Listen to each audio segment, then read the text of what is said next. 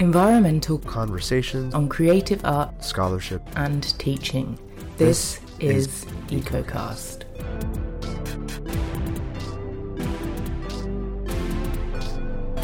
Hello and welcome to EcoCast, the official podcast of the Association for the Study of Literature and Environment. I'm Gemma Deer. And I am Brandon Gulm. So today's guest is Mark DiPaolo, and he is a native of Staten Island, New York. He earned his PhD in English from Drew University. He has written 3 non-fiction books, the most recent of which we will be discussing today, and that is Fire and Snow, Climate Fiction from the Inklings to Game of Thrones, which was published in 2018. His autobiographical novel, Fake Italian, will be published in May by Bordighera Press. He has appeared in the documentary Robert Kirkman's Secret History of Comics, and he is Associate Professor of English at Southwestern Oklahoma State University. Welcome, Mark, and thanks so much for coming on the show. Thank you. I appreciate it very much. Yeah, glad to have you. Geeky stuff is always welcome here. Oh, absolutely. So given the focus, which we may or may not call geeky, I would not, given the focus of Mark's most recent book, which covers texts including the Narnia stories, Game of Thrones, Lord of the Rings, The Handmaid's Tale, and Doctor Who, I thought we could look at the roots of some relevant genre words for our root words today, and those words being fantasy and science fiction. Science comes from the Latin meaning to know, and of course the word far predates the modern sense of science with its exacting standards of objectivity and replicability. Fantasy comes from the Greek phainein, meaning to show, and this is the same root as the words epiphany and phenomenon, which also both have to do with a certain kind of making manifest. A fantasy is then literally a making visible, which is why it's often associated with delusion, hallucinations, visions, dreams, or wishful thinking. The word fiction comes from the Latin fingere, meaning to fashion or form, which is also the root of the words feign, figment, and, somewhat unexpectedly, the word dough. This is perhaps less surprising when we consider that dough does also require fashioning or forming, but I, for one, had not thought about linking the shaping of fiction to the kneading of dough before. But I digress. Let's get back to the cases of fantasy and science fiction as they relate to questions of the environment. What does it mean to know, to show, or to shape in the context of the Anthropocene? How might these deeper meanings of these genre words change how we think about the roles of science, fiction, and fantasy today? And answering these questions would, of course, take far longer than I have in this short segment, and so I'll leave it to our listeners to ponder at a bit more length. But Mark, can I begin by asking you to reflect a little bit on the genres that your book covers and why you think that they are important with regards to climate change and questions of the environment? Is there a distinct difference between fantasy and sci-fi in this regard? One of the key words that comes up a lot in anything that has anything to do with study of the Inklings is the use of the word allegory, because J.R.R. Tolkien was allergic to the term, and because he prided himself on creating fake worlds, to develop a new language and play with his role as a linguistics professor. He hated when anyone seemed to read Lord of the Rings as a straight rip from the news headline retelling of World War II with elves and orcs and other creatures like that. And he disliked any time it seemed like C.S. Lewis was preaching Christianity very overtly and building into the Narnia stories proselytization and expecting people to read it in a specific way and being heavy-handed. But both of them wrote both science fiction and fantasy, and they are sort of allegories because they're creating fake worlds with their own internal logic, cultures, languages, to comment on real-world problems and actually to deal with their own trauma as World War I veterans, people who lost their parents at an impressionable age. And they're telling very personal stories. The question is, what do we, as receivers of the stories, do with them? Do we see them as escapists from our world? When I first loved fantasy as a child, I did it specifically because it was more exciting than Staten Island working class suburban existence. You know, the equivalent of getting out of Privet Drive and going to Hogwarts by reading. And I wanted to get away from the real world, but I discovered all the texts from this book, trying to make the similar escape from a boring commute, and found myself thrown directly into all the major real-world concerns of our time: fascism, pollution, ecofeminism. So I think what's interesting about fantasy and science fiction is if you ask the average person, what is it? They'll say escapist stories for children. And I would say some of the most subversive and potentially illuminating and paradigm shifting narratives out there if you read the original text and don't watch the action movie franchise adaptations. Can you talk maybe a little bit about, has there been a shift? So, talking about someone like Tolkien, who is in, as you said, many ways, maybe rejecting the idea of it being an allegory, to, I think, perhaps more contemporary fantasy and sci-fi authors who are, someone like Kim Stanley Robinson, right, where it's very clearly, and intentionally, driving us to think about these environmental concerns or political concerns. So, do you talk about that in the book at all, or can you maybe talk a little bit about that historical shift? I do. in the authors. There's always the question of intention. I've been accused of elevating paper thin texts with my own literacy, because I interpret politics and superhero stories, and usually, just if you use the films as an example, there's 5 minutes of political commentary and a 70-minute fight scene, so how much of that am I bringing to the text? But so to validate my work, I looked at interviews with the authors, and Octavia Butler, when she wrote Parable of the Sower and Parable of Talents, was trying to extrapolate from her present a likely future based on the increasing conservatism of American politics and increasing pollution and climate change and race relations. And she wrote in Parable of the Talents a future America that is very much the last 4 years under the Trump administration, alarmingly accurate. Then you have somebody like Philip Pullman in his Dark Materials. He has a rift in the sky created by essentially Satan, causing the planet to warm and the ice caps to melt, and this heroic bear, Yorick Bernison, losing his native lands. And he said that was an accidental parallel to real world events, which that seems surprisingly accidental, but it works. And then you have Game of Thrones author George R.R. Martin, who said he had basically a very cold winter in mind in college that he lived through when he created the North and the Night Watch, and the disruption to the weather in Westeros had nothing to do initially with climate change, but certain storylines he built in, like people not believing in the ice zombie apocalypse, and being much more interested in building a wall to keep out immigrants and native peoples. That was all accidental. But over time, those storylines have become so politically relevant that he's embraced fan readings of them and said, gee, that wasn't intentional, but hey, if this is the best way my book is relevant and is the most positive potential political influence, that plus he called Donald Trump Joffrey Baratheon grown up, only possibly less mature. So those sorts of parallels he embraced, but he didn't plan any of it when he wrote the story. Mm-hmm. And I mean, it seems to me that, author intention is not really the most interesting thing. The most interesting thing is the way that the texts are able to speak to us in our current context, whether that was intentional or not. So you do focus a little bit in the book on this notion of a Christian environmentalist ethic in Tolkien and Lewis.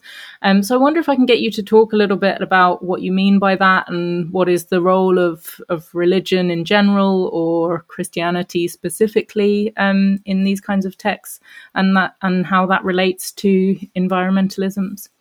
Okay, I think what has bothered me about C.S. Lewis and J.R.R. Tolkien is there's very little forum to have an intelligent conversation about their work, because I feel like I'm either stuck talking to comic book nerd fans who are very invested in the author intention. They'll say something like, Tolkien said he didn't like allegory, so you're not allowed to do an English major reading of his books, which, so that means I have to read a dwarf as a dwarf and it doesn't symbolize anything, which is preposterous. Or, this idea that, they're old-fashioned, dead white male works that aren't relevant to the modern context, so they're not worth reading intelligently, which is something I bump into in the academy. So I'm not really sure to that extent who this book is for, but I guess it's for me. And what I see as important to them is, even though there were hippies who really loved the anti-war elements of Lord of the Rings and the environmentalist elements through the Ents and their war against Sauron, they've become, especially since the War on Terror, co-opted by the far right wing in the United States. The movie adaptations of Lord of the Rings and Narnia were voted some of the best conservative films by the National Review.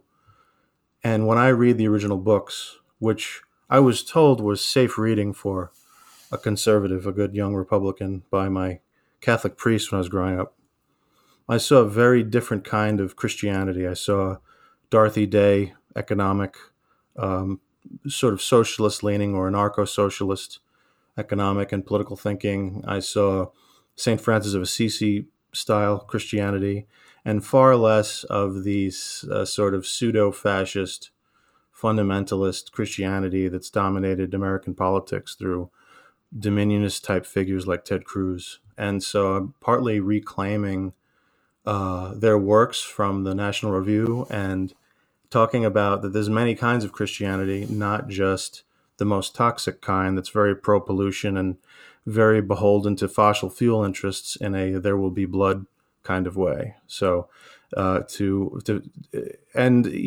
could argue I'm rehabilitating something that shouldn't be, but it is nice to be able to have a ethical worldview that has not been totally prepackaged by these forces.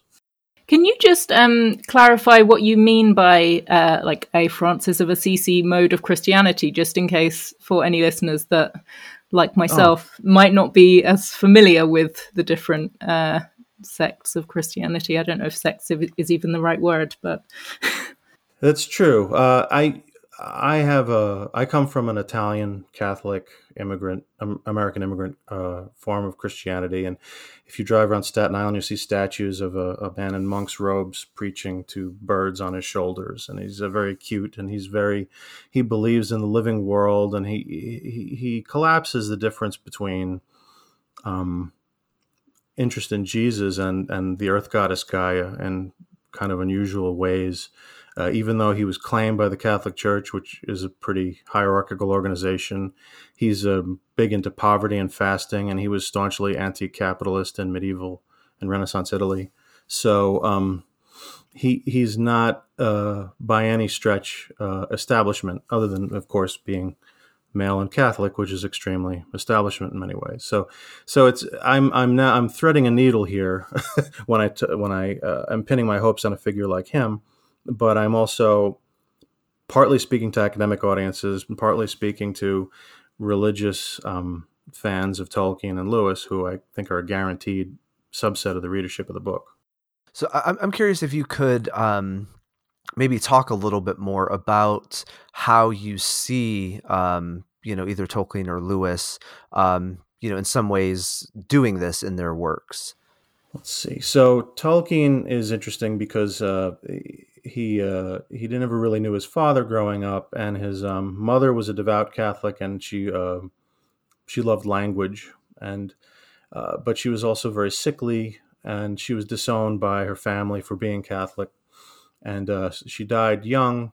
And even though in his early years he lived in a rural area in England, he got moved to an industrial wing, and he associated industry and pollution with the death of his mother, and it was very deeply traumatizing to him.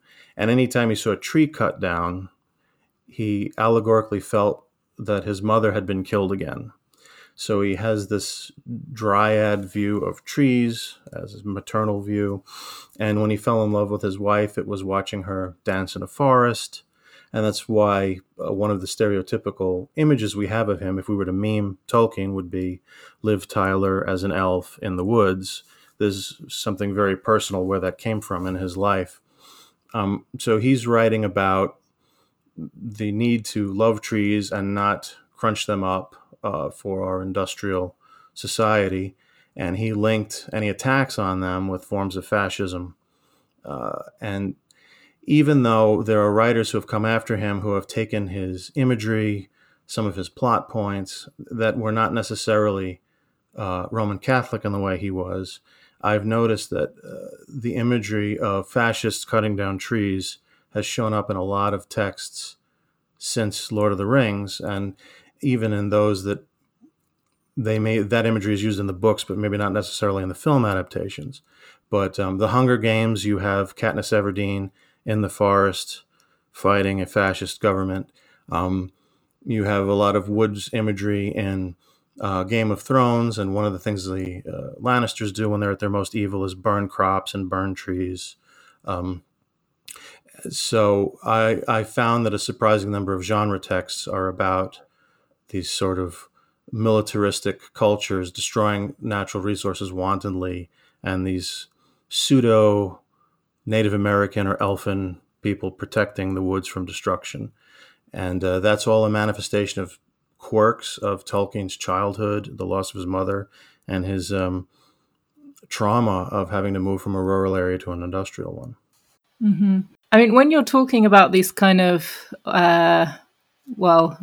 reverence for and wanting to protect trees, it sounds to me, or I associate it more with, for instance, paganism, or perhaps Eastern religions than Christianity, which tend to be a lot more connected to aspects of the non-human world. And yeah, I wonder whether have you in this book or elsewhere thought about similarities and differences between Christianity and other religions? And are there any examples in your book or elsewhere of sci-fi or fantasy writers that are more engaged with a different religious tradition?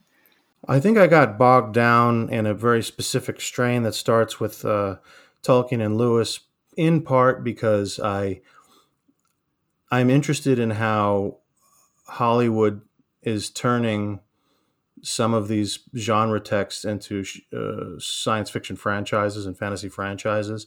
And Hollywood is a pretty old-fashioned organization, so they're going to go for your white male genre authors, at least first. So I was listening to the audiobooks of everything that HBO had been making recently, and just to kill time on a drive, and was surprised by the connective tissue that linked them all back to the Narnia books and Lord of the Rings. But at a certain point, even I got impatient with the boy hero who's messianic, and he's going to out-fascist the fascists by blowing up the bad guys before they cut the trees down. So I looked into Octavia Butler and Margaret Atwood specifically because they seemed the natural next people to read. And this was before their works started to get their own TV shows. So I read Handmaid's Tale before it was cool to read it. Again, I saw a number of callbacks to these male writers, though the books were clearly more reticent about messianic imagery, about military force being used to push back against military force. As plotless as Tolkien can be, Atwood really focuses on character and psychology. So I saw a difference right away, and actually it opened me up into rethinking my entire field of study. I'm now much more interested in world literature and multi-ethnic American literature than ever before, starting out with Tolkien and moving through Octavia Butler into a whole new field.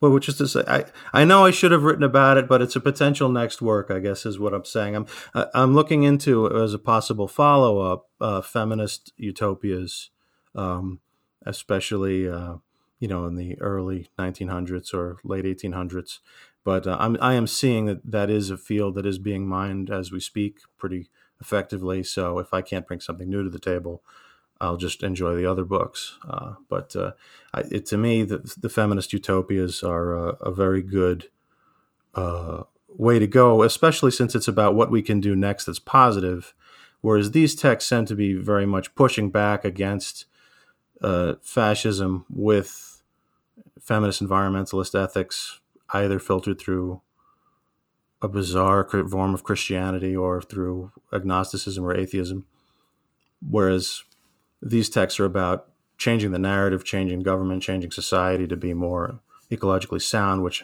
I'm ready for. I want to see some plans. Mm-hmm. But Octavia Butler, with the parable text, it's really the opposite of conservatism, isn't it? Because it's, she's pushing, or at least the religion in the text is pushing to leave Earth and seed other planets. And so I remember when I was reading those texts, like, it was kind of this strange thing where, she's obviously satirizing America very heavily. And actually, I read them very recently, and you mentioned earlier kind of how prescient they were, right down to Donald Trump's slogan.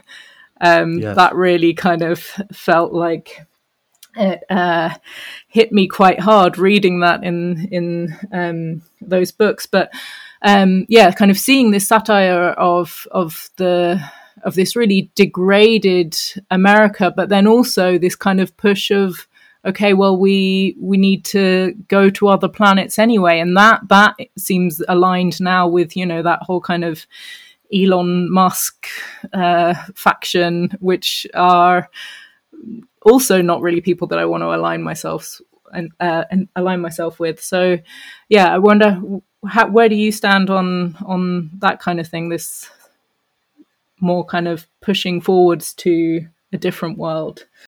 A lot of these texts very staunchly refuse to do that because they see our Earth as enemy-occupied territory that needs to be reclaimed. And I think what Octavia Butler is doing is she's acknowledging the strength of the adversaries. You have these roving Mad Max-style gangs that burn down her, gated community just to start the voyage, and she founds a sort of egalitarian, multi-ethnic community based on a new religion, and that is attacked by proxies of a right-wing president, and they're sold into slavery. So I could see where space seems like the next viable option. And on other planets, there are no Republicans yet. So I could see where it would come from when it comes to Octavia Butler, and I would like to join her most of the time. But when someone like Musk is leading the charge, there's very little hope that whatever society he would found on a new planet wouldn't just be another male-dominated capitalist society. Oh, that's C.S. Lewis. That's the first book in the space trilogy. The first people who go to another planet are colonialists and businessmen who want to exploit the natives on the new planet. And a character that he based partly on himself and partly on Tolkien is fighting against the exploiters. And it actually is the template for several episodes of John Pertwee's Doctor Who, where he fights the Master over colonizing other planets and recreating the British Empire in space. So I want to jump back to something that you said a little bit earlier when you were talking about, the kind of fan reception, or the kind of people who love these books have a very kind of singular focus on what they are, what they should be, which is, I think is largely a problem in, quote unquote nerd culture in general, that people get very, very protective of these stories, these characters, these things like that. I'm thinking of the whole, conversation around, stop making everything political, even though politics is everything. I mean, everything is part of this system. You can't remove it from there. And so I'm just kind of curious how you see all of this kind of fitting. Maybe the question I'm kind of dancing around in my head and haven't quite been able to put into words is, how do you see these ideas maybe fitting into that idea of nerd culture in general, more broadly. That do you find it becoming more politicized, people being more open to those things, or do you find it actually shutting down even more, and being more reluctant to not accept them, not look at these various interpretations? I find that I'm perfectly capable of being eloquent on the page, especially if I have the opportunity to do 12 drafts of a manuscript. But at the moment I become engaged with someone who's very entrenched online, my IQ drops and my Italian temper flares, and I do a terrible job of engaging with them. But I do think that my best-selling academic writing is geared towards genre popular culture critiques and showing how superhero stories related to the war on terror and how these environmental readings are possible with text that we think we already know. And those books sell surprisingly well. And academic terminology seems to have bled out into the internet in strange ways. And you'll see fans themselves bounce these readers off of the authors at conventions. So there's got to be some receptivity to it. On the other hand, we have people who did not grow up with the humanities at all, giving death threats to feminists who pointed out that Tomb Raider has unusually large breasts during the Gamergate controversy. So with absolutely no interest in thinking critically about these texts. So I think the extremes are there, but I think I've found a place where I'm comfortable offering these readings. And I think one of the things that helps me is I'm looking at the original books. And a lot of people over-rely on the adaptations when they have these conversations. I think the most successful environmental activists who appropriate these texts are the ones that do memes or comedy videos, like the Dakota Access Pipeline activists use Tolkien imagery and YouTube videos or memes. I saw a meme instantly made yesterday that used Lord of the Rings to comment on the Georgia Senate races, where the face of the map of Georgia is placed on the Witch King. It says, no man can flip me. And Stacey Abrams' face is placed on Eowyn, and she says, I am no man. So that an instant Tolkien meme applied to current events that can come out much more quickly than I can write a 600-page book. So it's all out there, and this is just putting my toe in the discussion.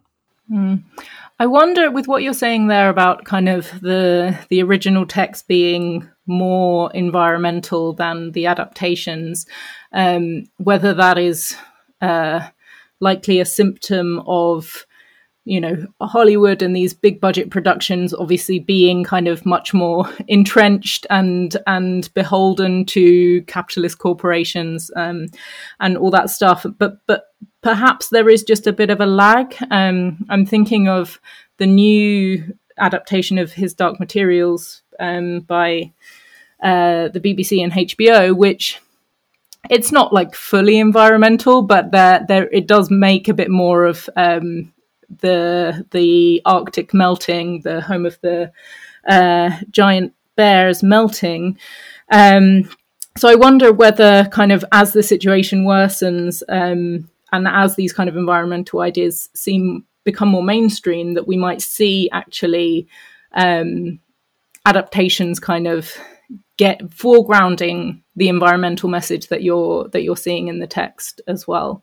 And just to go back as well to what you said at the beginning of that response, when you said kind of in your book you're very eloquent, and then you get into a discussion online and your IQ drops, which I'm sure is not the case. But I think what you're getting at there is that how difficult it is to talk to people who don't already share your views, right? This is like one of the central problems of politics and the environment today, that it is almost impossible to have those kind of conversations with any success. And I was reminded of George Marshall's book, Don't Even Think About It, Why Our Brains Are Wired to Ignore Climate Change. And he's talking about the the kind of all the psychological mechanisms that get in the way of meaningful climate action. And one of the things that he's talking about in that book is really the importance of storytelling and narrative, and that really being one of the only ways to get through to people. And he also is talking about the importance of religion, in that, you know, so many of the world population are religious, and therefore we do kind of really need those people on side as well. And so I wonder whether perhaps do you see these kind of religious fantasies as being able perhaps to get through to religious people in a way that these kind of head-banging internet conversations we have aren't able to?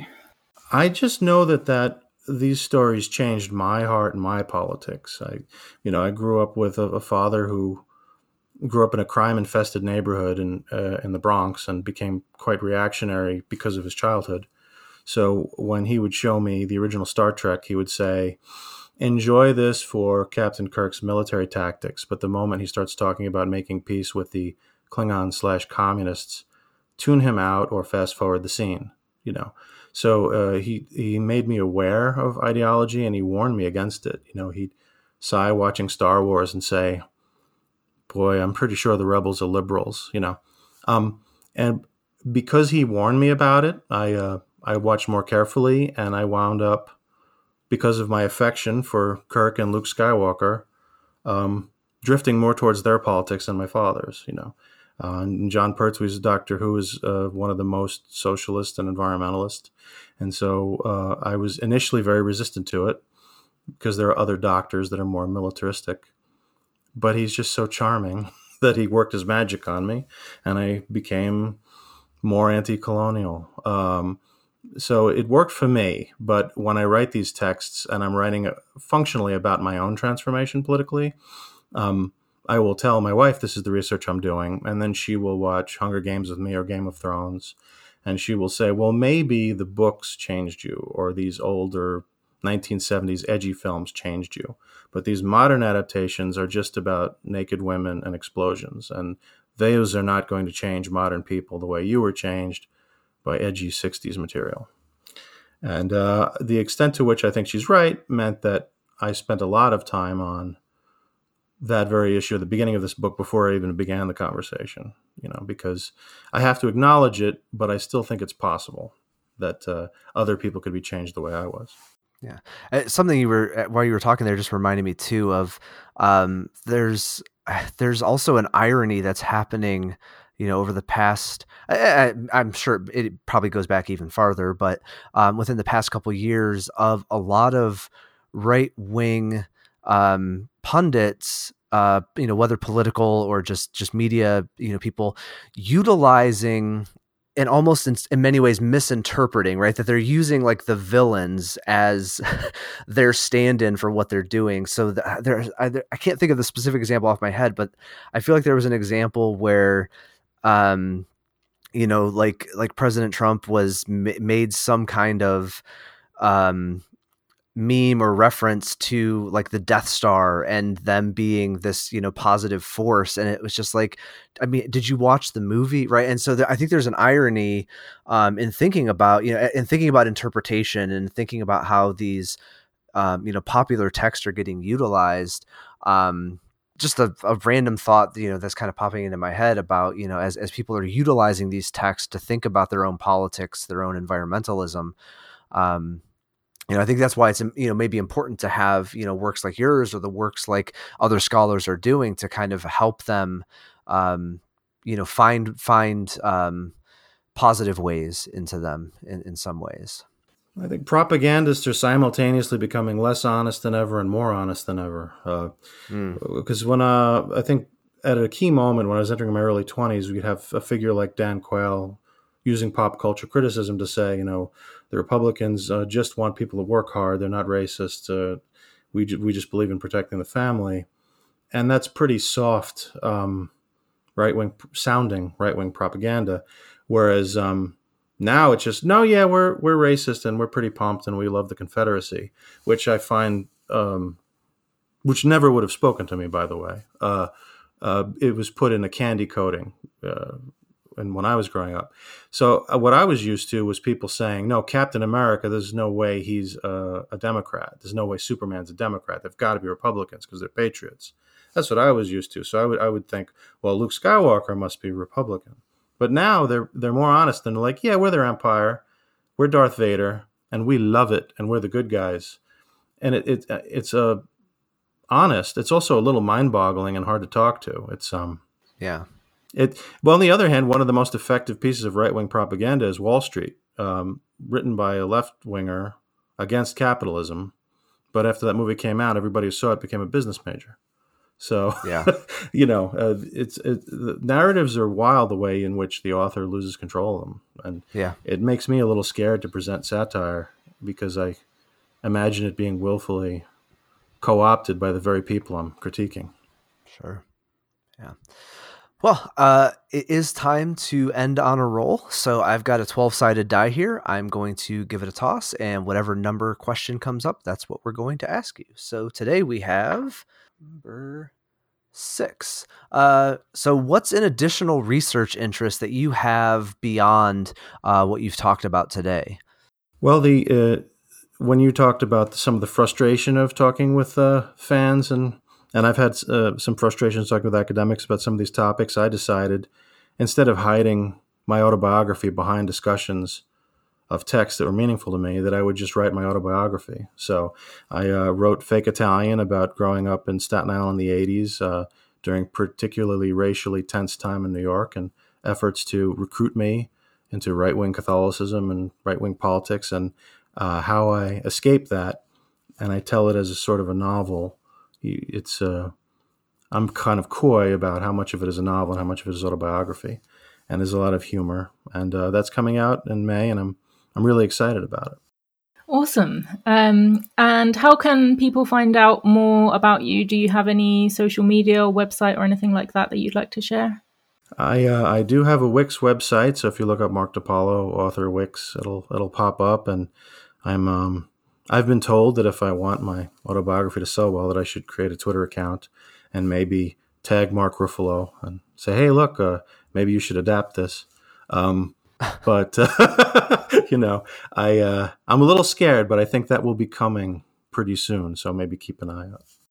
Well, if you open it before we air this episode, let us know and we'll put it in the show notes and then people can find you there. Thank you. Yeah. Awesome. Well, thank you again for joining us. It's been a great conversation. Always never enough time in the episode for everything we could get into, but thank you again. Oh, I really appreciate it. Thank you for everything. Yep. And thank you all for listening. This has been another episode of Asley's EcoCast. If you have an idea for an episode, you can get a hold of us through email. We're asley.ecocast@gmail.com. You can also find us on Twitter at @Asley_EcoCast. And if you've enjoyed the show, please help us to reach a bigger audience by subscribing and leaving a review wherever you get your podcasts. We are, of course, always open to your feedback. Thanks so much, Mark, and thanks to all our listeners. Until next time. Bye.